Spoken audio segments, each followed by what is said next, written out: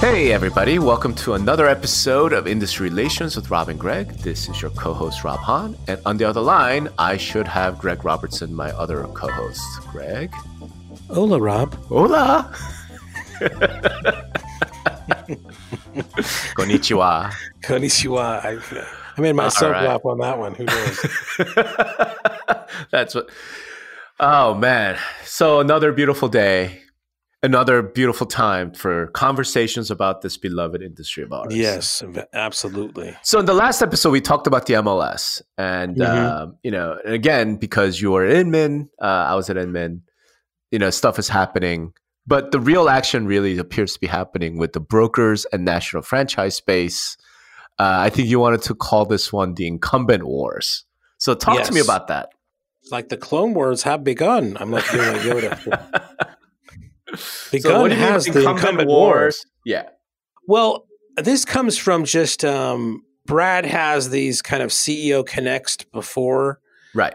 The main show, and a lot of times he kind of like hashes out some stuff, and he gets a lot of interesting guests there, and so he had a lot of people from the bigger kind of brands, the traditional or incumbent brands, right? So right.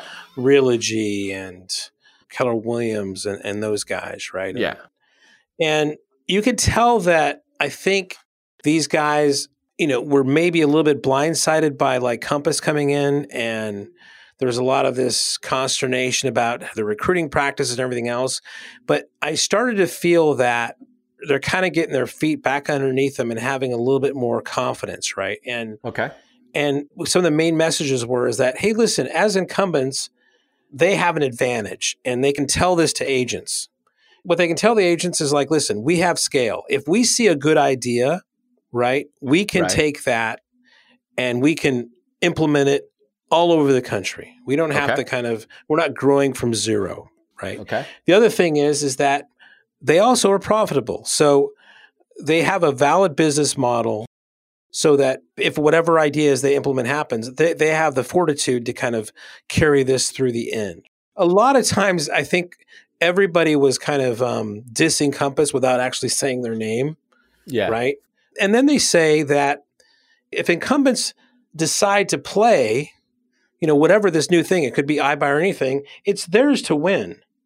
It's theirs to lose, right? If an incumbent actually implements whatever this new thing is correctly, it's theirs to lose. They should win just by being a fact that they're the two things. They have scale and they're profitable, right?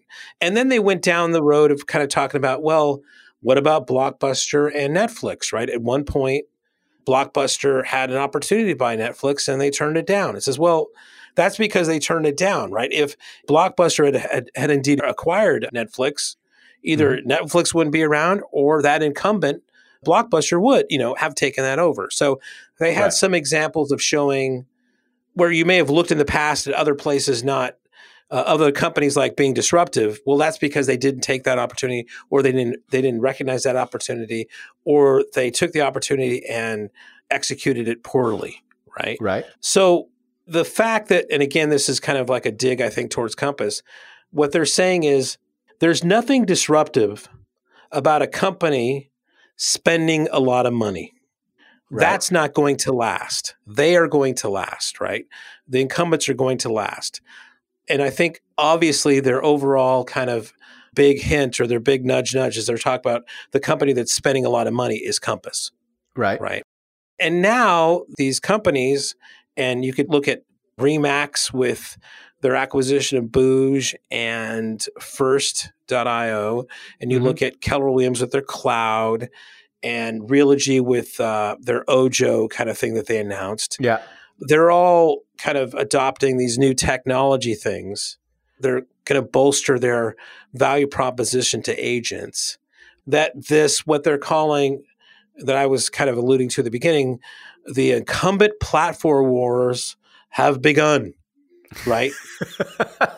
And it's going to be interesting to see what the shakeout of what companies are going to win those platform wars, if any, right? And you could throw in there that Redfin has their own platform, and they're such a weird hybrid kind of solution. And you could say that Compass, that's exactly what they're driving towards, is a platform, right? So Yeah. I mean, that's a little long-winded there, but I mean, that's the kind of vibe here.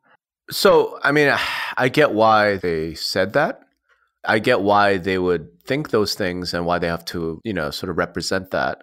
And in particular, the whole scale and profitable language, that to me sounds like Ryan Schneider, 110%, because he focuses on that like every earnings call, right?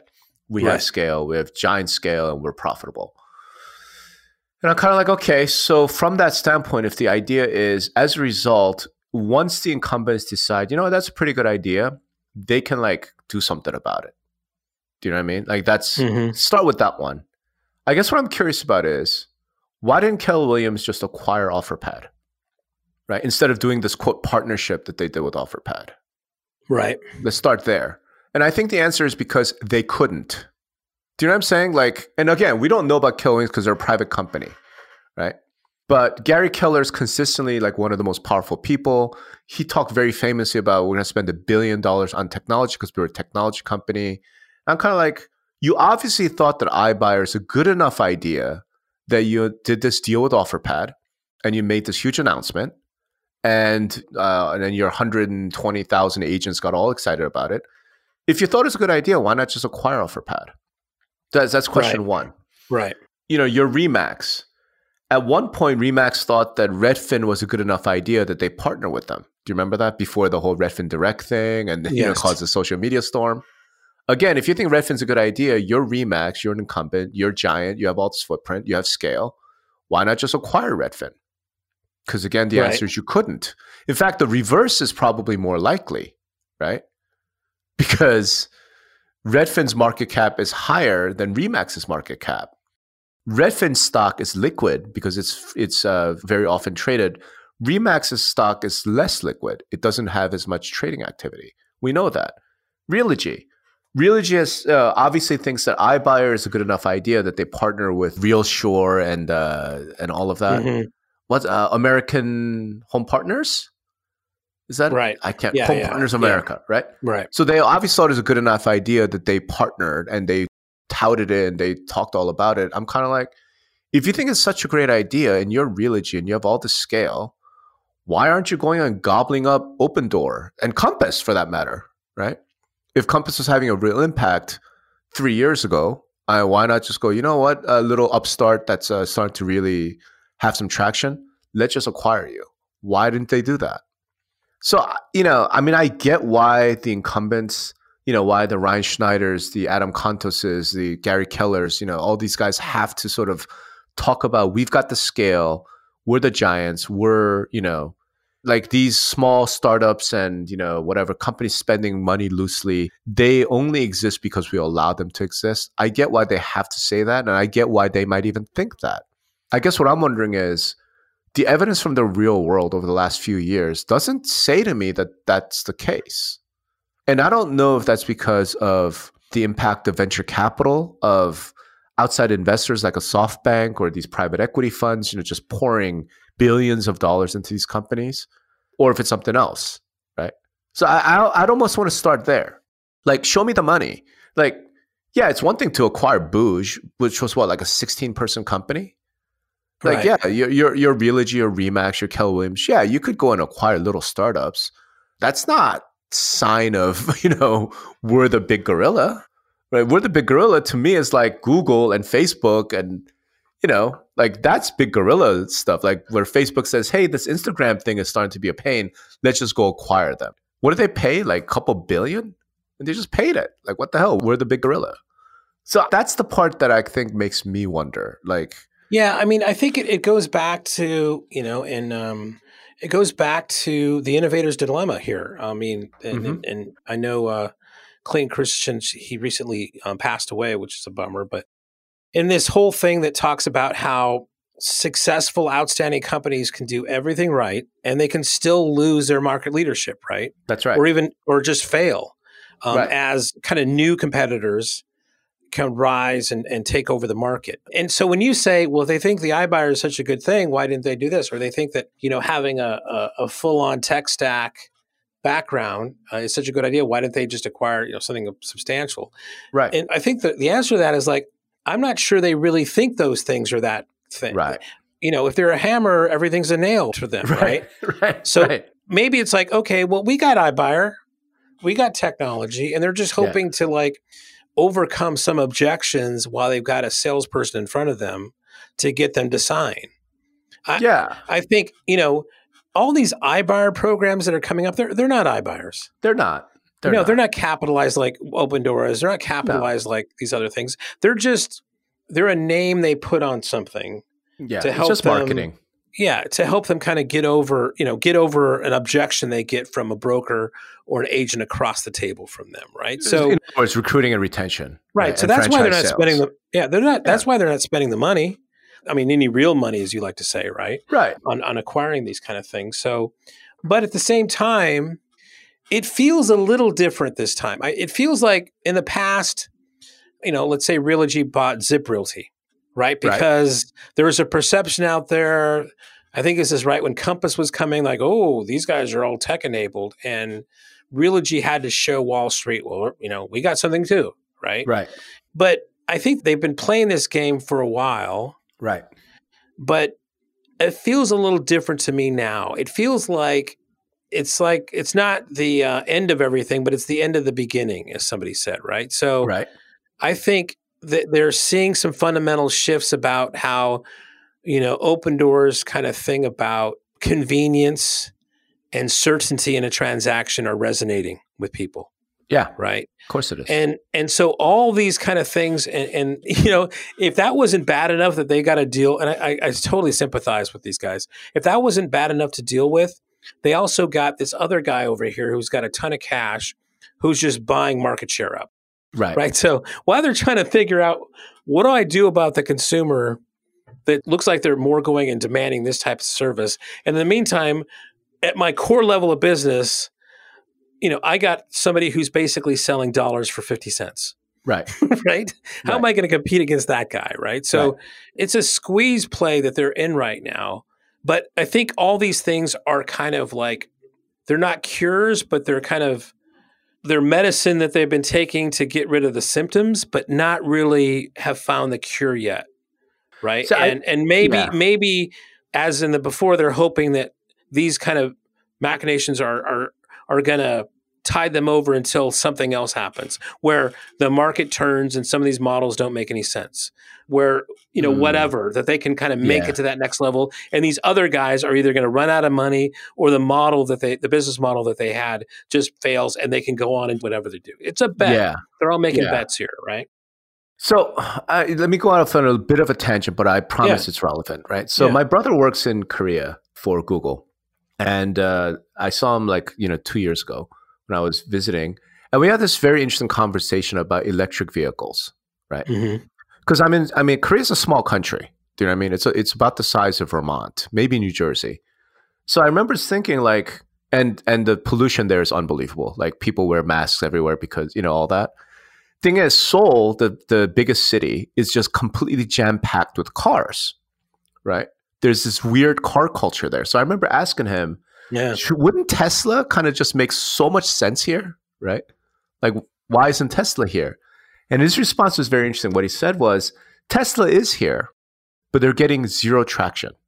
They're getting very little traction. I was like, why is that? And he says, because the Hyundai, right, Kia, the incumbents in Korean automotive are actually kicking the living shit out of Tesla, right? And it are they kicking the living shit on electric vehicles or just vehicles? Electric vehicles. But there's got to be some sort of nationalism a bit in there as well. Maybe, but that was his point. His point was, those guys saw Tesla in the U.S., predicted that Tesla would come, and obviously electric vehicles, electric cars are changing the automotive industry, right? Right. They weren't the first, but they said, we're the incumbents. We're going to get into this business. We're going to start developing cars. So they're, a few years late after Tesla. And again, we apparently haven't seen any of these vehicles here in the States, right? They're not exporting. But apparently that's kind of what he said. And then, you know what? It kind of made a lot of sense to me. Give you another example, and and this might be why it's on my mind. If you go on YouTube, look for I like to look at car reviews on YouTube just because I don't know why. I just fucking love them, right? So these guys called Straight Pipes, they're car reviewers, and they just did a review of the new Genesis G90 out of Korea as well, right? And there's one piece of that I took away. I was like, what the hell? Like, what's that about? What they talked about was the new 2020 G90 has this driver assist, lane keep assist thing. Yeah. Right? And apparently there's a highway version that these guys said is hands down the best self-driving mode. It like of all the brands of all the cars in the world, including Tesla, who sort of invented that thing, right? I mean, do you remember like that whole, this is what we ooh and ah and talk about, ooh, Tesla, self-driving, like that's the big threat. I mean, like Swanepoel talks about it at various conferences and stuff, right? You know how they talk about that? Like at Tesla's the AI technology, self-driving cars. And, right now, if you're on a highway, you just take your hands off the wheel and the car will drive itself. Totally, yeah. What these guys came back with was Genesis, their system is better than Tesla. It's better than BMW. It's better than anybody else out there. And that kind of came into the same thing. It's interesting. The interesting thing to say about this is kind of really recent. I was out in Phoenix on Monday and Tuesday. One of the guys that I work with, Damon Alton, who's been in the industry forever, him and his wife just bought a brand new car. They have a young baby girl. Yeah. And it was a Kia Telluride. Yeah, yeah. And it was a pretty kick-ass car. But he says, let me show you. He was driving me to the airport. He says, check out this self-driving thing. That's right. Telluride has the same system. Yeah. And he says, watch this. So we were in the far left lane. He turns it on and it says, okay, you see the curve coming up? It's, pretty substantial. We're on the highway. Yeah. He could only take his hands off the wheel for like a minute before it reminded to get it back on. Yeah. But man, you're exactly right. That thing just like, I've never been in a Tesla, so I couldn't compare it, but it took that thing, no problem. In fact, it drove better than he did. Right. Right. So I'm saying that to me is when incumbents talk about power of incumbency, because Kia is a humongous, company. Like, what I mean? It's like Tesla's a fraction of Kia's size, Hyundai Kia, especially because they're combined. Those guys came in second, maybe third. They're like, we're late to the party. We're not the innovators. We're incumbents. We're not innovators. Tesla's an innovator. But when we see that something's a good idea and we say, okay, you know what? That's a great idea. We're getting in. They get the fuck in. And as a result, I'm actually like, Teslas might be in trouble because the incumbents have woken up in the automotive space. So the Kias, the BMWs, the Mercedes-Benzes, like those guys have fully woken up. And now they're putting the power of their incumbency. And, now they're really showing like, this is what it looks like when an incumbent really comes in. Well, I think haven't seen that in real estate. I just haven't seen that in real estate. Right. Yeah. I mean, I would say I think it's really offering if, Tesla's doing fucking fantastic. Their stock's like over $800 now. And I think a lot of the stuff in Asia, they didn't really launch the Model 3 until late last year. Yeah. Right. So if you were talking to your brother 2 years ago, if it was just the Model S, I think that the Model 3 is a whole different ballgame, right? In regards to affordability and everything else. So right. I wouldn't count them out there, but no, I do get your point though. Yeah. Yeah, you get my point. And again, we've seen this in other spaces as well, right? To a point where, like the Department of Justice has to get involved. Right? Where like I'm trying to think of an example because I just remember reading a story about this. Amazon Web Services, right? Some startup out there starts, some cool company that helps, companies leverage the AWS infrastructure a little bit better and blah, blah, blah. And they built a nice business, few $1 million. Next thing they know, Amazon says, we're going to deploy the exact same fucking features, like just throughout our cloud, and essentially puts them out of business. Right. Like that's the power of incumbency. When I don't know, I think there are other examples like that throughout just business world where somebody has a clever idea, they innovate, they get to a level of success. No, and that matches what. Yeah, right? And I think that matches what was being said. Right. It's like if they can execute, if they recognize that this is a game changer and they can execute, Yeah. then it's the incumbent's game to lose, right? So they should win. Now, but that's a big if. Right. Will they recognize, will they take it seriously Right. and make it happen, right? So getting back to your point, Right. I think like with the Realogy and some of these other guys, they have these iBuyer programs only really in name, right? Right. So it might be smarter where, that Keller Williams did partner with a true iBuyer, right? Maybe. Or and I know that, Redfin they have a duality here with their own Redfin Now thing and also a partnership with Open Door, right? So there's all sorts of ways that are very interesting to talk about. The other thing that kind of like that I found fascinating too about some of the conversation was they had the guy, I know his name and I just completely spaced about it. No, Del Priti, that's another great, he did a great job. But no, speaking of the CEO Connect was the guy who, OpCity, what was his name? The guy who started OpCity. And that was acquired by Realtor.com. Yeah. Oh God. What's his name? I can see his face. Founder of OpCity. Yeah. You apparently need to come on this podcast, so we will never forget your name. Yeah. And his thing was, and I really had a problem with this because I didn't really believe it, but man, he makes a good case. Yeah. Ben Rubenstein. That's it. That's right. Yeah.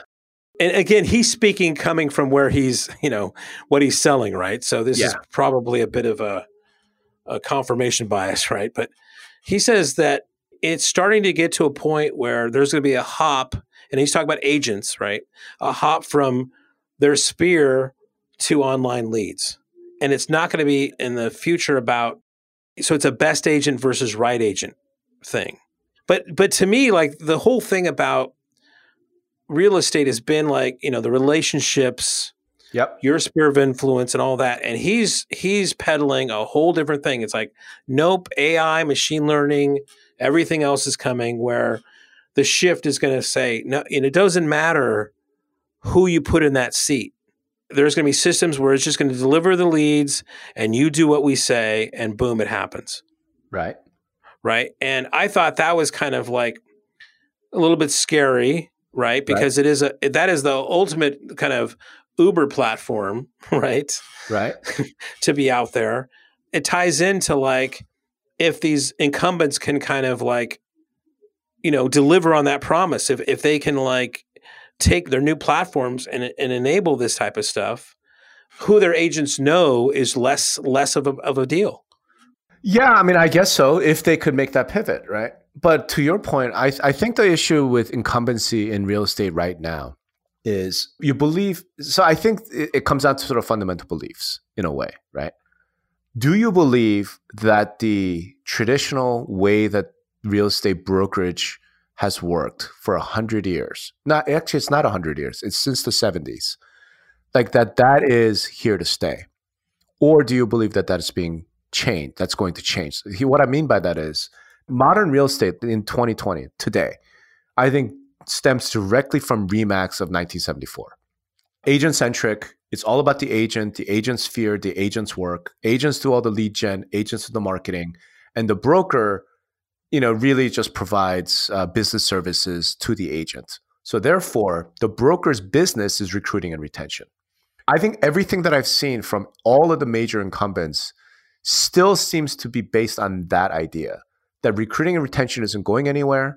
This is the business model. This is what profitability is. And therefore, the platforms we develop, or all these like little programs, the iBuyers, the this, the that, whatever, it's still fundamentally about recruiting and retention. So I think that's fundamental belief number one. And there's some real good reasons, I think, to believe that, because it's worked for, 60 years, right? And there is something to be said for the whole relationship aspect, because people do want to do business with people that they like and that they know. So there's some truth, I think, to a lot of that. But fundamental question is, do you believe that, or do you believe in something else, right? Do you believe that the future is actually not, like Ben Rubenstein is sort of suggesting, about the agent? The future is about the brokerage, the company, the platform. Do you know what I mean? Mm-hmm. So if you believe the latter, then I think you're more in the camp of Redfin, Zillow, Open Door, some of this new crop of disruptors. And I think the incumbents have a decision to make. Which do you believe? Do you believe that recruiting and retention, the agent-centric model, is here to stay, is forever, or at least for the next 30 years? Do you know what I mean? Like, do we have another 30 years of that happening? Or, within this decade, do we see a transition over to, platform company, process, AI, big data, whatever you want to call it, where it's no longer about the agent, it's more about the institution? Well, I think it's more about if you're saying, the companies you mentioned on the latter part, yeah, Zillow still makes all their money from agents, basically. That's and true. They're using agents to buy and sell properties as well, right? That's true. Right. But Open Door is also the same way. They also have agent partnerships, and they're using agents to source leads as well. Mm-hmm. So there's still, whether you want to call it, an agent-centric model or a retain and recruit model, mm-hmm. agents are relevant in both. So far, I haven't seen anything that's been, I guess Redfin would be the biggest thing because they're employees, right? They're not hiring. Yeah. So that's the outlier is really Redfin. Let me point out a couple of things. Number one, Open Door, right? Yeah, mm-hmm. they do have these partnerships and they pay a referral fee to agents who bring them properties and so on, right? But if you look at their business model, every single one of their listings is listed by an Open Door agent who is an employee of Open Door. That's number one, right? They'll pay buyer agents. They will pay full cooperating compensation. They're trying to mm-hmm. exist within the industry structure that we're in right now. But Open Door has its own agents and its own brokers, and mm-hmm. all of the Open Door listings go out under that agent's.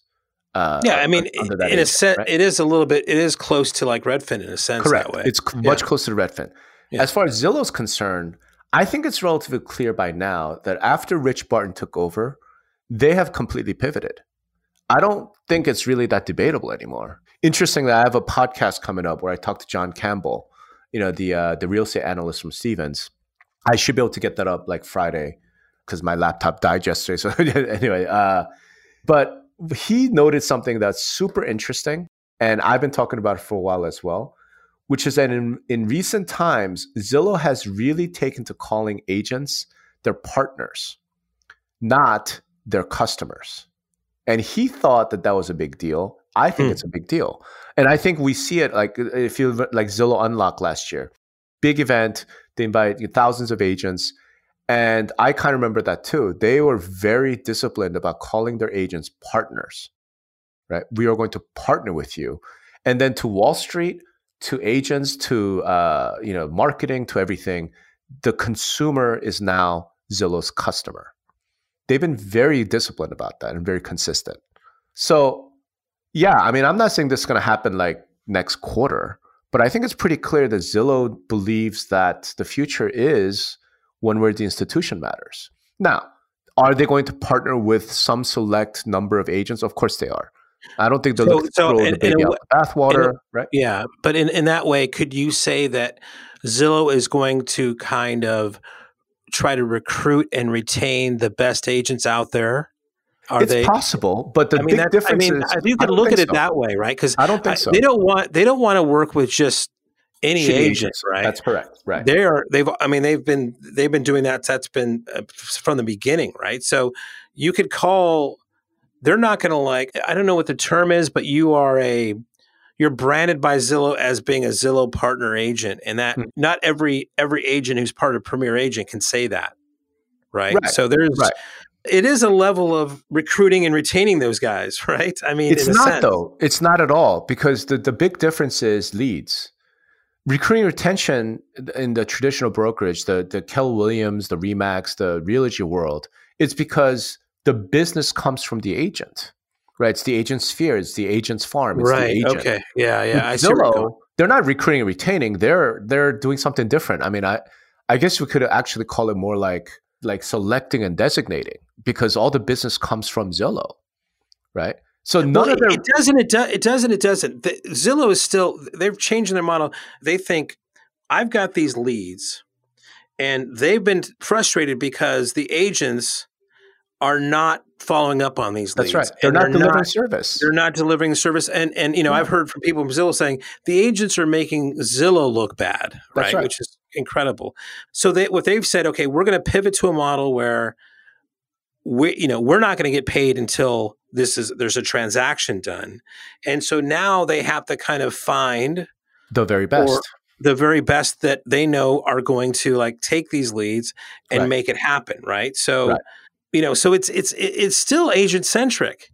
No, it's not at all agent centric. So here's the difference. Because agent centric to me is because they've taken. I mean, they still need agents that they may not need agent for leads, but they still need a good agent, right? Right. So this is exactly what I'm saying. I'm saying agent centric, where the agent is a service delivery vehicle. Yes, I think that's Opendoor. I think that's Zillow. I think that's Redfin. Everybody is like, so a way to think about it is, how do we define best agent, right? If you're Zillow, you define best agent by the guy who is most responsive, delivers the best service, leaves the client happy. Do you know what I'm saying? Like, that's what you're looking for. If you're Realogy, how do you define best agent? You're looking for a top producer. You're looking for the guy who's just generating leads out the ass, right? Now, do you want them to deliver good service? Of course you do. I'm not saying Realogy doesn't care about. I'm not saying any of those things. But fact of the matter is, if you look at the fundamental business alignment, business models, at the end of the day, NRT they don't get paid for good service. They get paid for lead generation. They get paid because the agent goes out and closes a deal, right? If that consumer is not particularly enthused or excited, it doesn't affect them. Whereas Zillow, it absolutely does.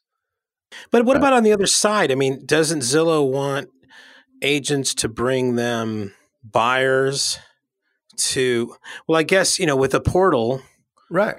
They're getting a buyer and it's a matter of somebody helping that transaction happen. That, and I think on that side of things, Zillow they're a member of the MLS. Right, all of their things are listed in the MLS, so agents going to through agents. Yeah, through agents, and they don't care. But thing is, Zillow's not working with or selecting those agents. The buyer is, right. So Zillow's institutional brand is not implicated in that. Zillow's institutional brand is implicated in who's representing Zillow. Right. Do you see what I'm saying? So yeah, I mean, I think that's the fundamental difference between sort of the traditional incumbents and the kind of the disruptors. And maybe that needs to get spelled out. So I don't know that I need to hear more about like Realogy or Remax or Kelwood. We have all this scale. We have 125,000 agents. Like, yeah, I know you do, but what I want to hear more about is, do you fundamentally believe that? I don't know what's a good time frame. Say it's the next 10 years, right? In the next 10 years, fundamentally, it's going to be about the individual agent and their relationship with customers and consumers that is going to remain in place? Or do you believe fundamentally that institutions are going to take that role? I'm in the latter camp.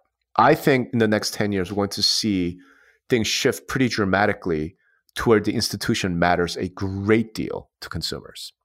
And I don't think it's going to be about the individual agent, right? Now, let me caveat that and explain that a little bit, because I no longer view agent teams as agents. I view agent teams as institutions, as companies. And from that perspective, there's no doubt in my mind, the future of real estate the next 10 years is going to be 100% institution dominated. Yeah, but I mean, it's kind of a weird thing where a lot of, Zillow works with a lot of teams. That's right. Right. So it's like institution and institution. How do you kind of... No, but that happens, right?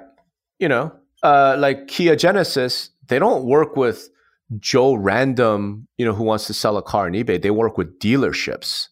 Do you know what I mean? They work with companies. And I could see the exact sort of same thing happen in real estate. And it's one of the underlying things around the fall of traditional brokerage, right? So, some of the things I've been predicting, like agent teams are the greatest threat to brokerage. I've said that in 2012, I think. And people are like, what the hell are you talking about? Well, I think it's now coming to fruition, right? So yeah, I actually think the future of real estate is going to be dominated by agent teams. And, if the platforms that these guys like Keller Williams and whatever are building, if it helps anybody, it helps the agent team, right? I mean, I don't see it any other way. Yeah, I don't know, because to me, these agent teams, they always seem to be very independent, and they Correct. want their own marketing stack. They want That's their correct. own tech stack. So That's correct. I don't know if that's helping the incumbents out who are Right. spending a lot of resources and money towards building their own tech Right. stacks. And Which is why I think the whole tech stack strategy is doomed, and I've said that for a while and pissed people off, but it's because of that whole agent team interaction. So I guess another way to think about it is, all right. So Keller's pivot to a tech company Right. is doomed, is what you're saying. I think so Right. because, okay, you've pivoted. Now, let me take the back. Keller Williams might be uniquely positioned not to be doomed because, Keller Williams has some of the biggest agent teams in the industry, right? But those agent teams were kind of, raised within the Keller Williams, environment, right? In fact, Keller Williams is the company that really introduced the modern agent team to the industry. So it may be that those guys stick around, they use Keller Williams' platform and their technology because of the loyalty and everything else, right? I mean, I think that's entirely possible. The Keller Williams, because of their particular culture, is the only one that could, maybe make it all work for them. But take Remax to me as a better example, right? Remax. So the question I would ask is, all right, Remax now has this Boosh platform. Everyone says it's really hot, it's sexy, this, that, and the other thing. If you take, an agent that's relatively new, say 2 years in the business, did 2 transactions last year, and you put her on Boosh, you put her on the Remax platform, is she going to take market share away from the local dominant agent team with 50 agents, their own platform, spending $70,000 a month on online leads, right? Whether it's Zillow or Opcity or somebody else. And they've got, they have all this resource. Is she going to beat them? I don't know, right? But I feel like all these tech platform strategies essentially are premised upon the notion that because we have this platform, that individual, soccer mom is going to be able to contend with some of these dominant agent teams in local markets. I just don't see it happening. I just don't, right? For all these CEOs and companies that have spent all this money here, I mean, yeah, there's got to be some positive thing here, man. I mean, the thing is, I don't think they're spending it thinking that, Onesie Susie is going to beat the dominant agent team. I think they're spending it saying we need to spend this in order to do recruiting and retention because they're still stuck in the recruiting and retention world, right? The post-Remax recruiting, retention, whether you're successful or not, it's all dependent upon the number of agents you have. And I'm like, what if the world has moved on? What if we're in a different environment completely now? Yeah, I mean, the agent stuff, I mean, that's another thing that people were kind of really agreeing on. And I just had a counterintuitive notion about was agent, that in the future, I think you said this as well, that there's going to be far less agents in the future, right? I can't see it any other way. Yeah. Yeah, and but look at but let's look at it right now. Yeah. From what I remember, agent count would go up when unemployment went up. Yeah. Which made a little bit of sense, right? Yeah. Because they're out of a job. Real estate is one of those things. Okay, let me try real estate, right? But if you talk to NAR right now, unemployment is historic lows, right. And NAR's membership has never been bigger. That's and true. Keeps rising. That's true. And that just to me is that flies in the notion of a lot of precepts we had in the past about unemployment and agent count. So are we getting the other part of this wrong where that in the future there's going to be less agents because of whatever other narrative we're spinning? Well, so let's put it differently. I don't think that in the future we're going to have necessarily fewer agents. I think the whole point to me is we're going to have production be concentrated in the hands of a very few. Well, that's few is less, dude. I don't. No, you could have a bunch of people who have a license, right? But how many years are they going to keep paying MLS fees and association dues before they go, I haven't made a fucking dime. I can't compete. Well, that's a little bit now, right? I mean, we talk about now, maybe right. It's an 80-20 rule. Maybe in the future it's a 95-5, right? Well, most people are saying it's 90-10, but this was something I wrote recently based on feedback from a top agent team guy.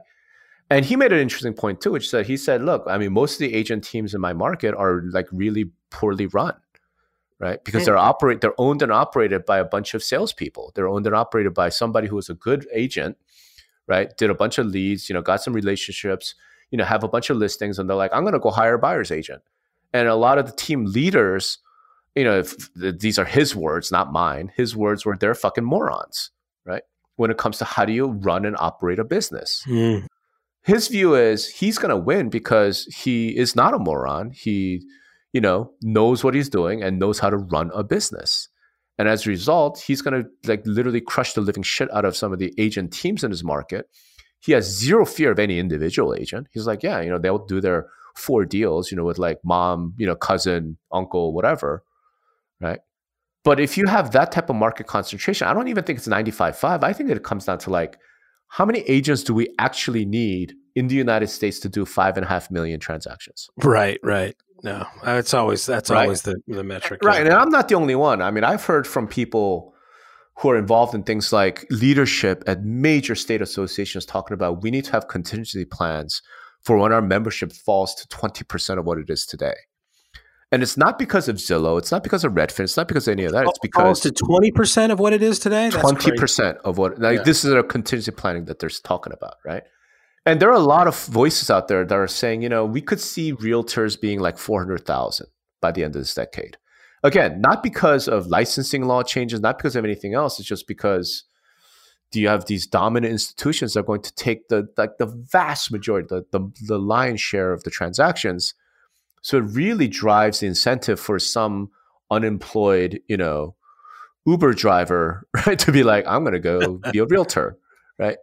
In fact, a lot of them, I think, are just going to say, I make more money driving for Uber. Why the hell am I paying my MLS $1,000 a year, to do nothing? So I think that's the natural market force. And I think these big incumbents need to figure out okay, so what's the idea here, right? Is the idea that you're going to outlast and outsurvive the other big incumbents, when the number of realtors falls to 400,000? Yeah, well, we're going to have 100,000 of them because we have this tech platform.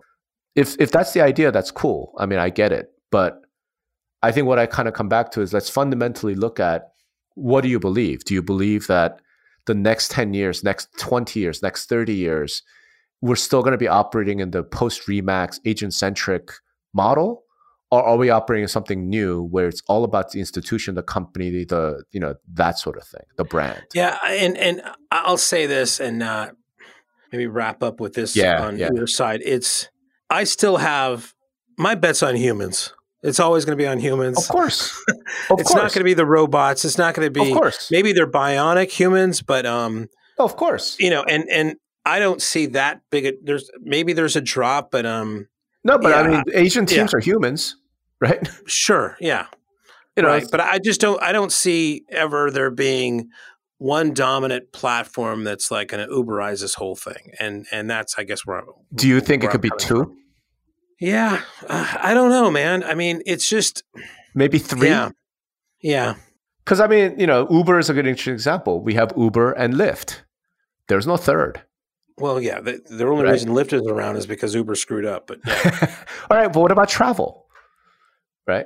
I mean, I know there's hundreds of travel websites, but really, we're talking about Travelocity, right? Yeah, but that's, again, I hate to say this, but it's, buying a house isn't like buying an airline ticket. I mean, right? No, but I'm just talking about platforms, right? Platforms. I'm not saying there's, just one company. I'm saying we could have 200,000 agents, but they're all going to be using 2 platforms. Right. I mean, I think that's a real possibility. And those 200,000 agents will all be team leaders, or we're working on a team, right? Yeah. That's the future. And I think, to a certain extent, the incumbents haven't figured that piece out yet. Well, just like every episode of Industry Relations, we bring more questions than answers for everybody. That is true. We should have a guest come on with some answers, right? Perfect. Yeah. And I think I have the perfect person in mind. And so I'll talk to you about it offline. But all right. Hey, in the meantime, I think we're out of time. So once again, Greg, thank you for this opportunity. It's just awesome. We'll just keep going and going. Yeah. And thank you to our listeners. for listening to us, because otherwise, why would we do this, right? Yeah, thank you guys. And again, as I say always at the end of these podcasts, if you could go on to wherever you get your podcast from, let's say iTunes, and give us a good review, give us a 5-star rating if you like the stuff. Email us, directly. That information will be on the site. If you got any suggestions or comments or anything else, any good or bad, we really appreciate it. But yeah, go on there and make a comment, make a review on the site. Give us a good review. That really helps us out on the rankings for the podcast. Thank you. Thanks, everybody. Talk to you next time. Late. All right. Bye.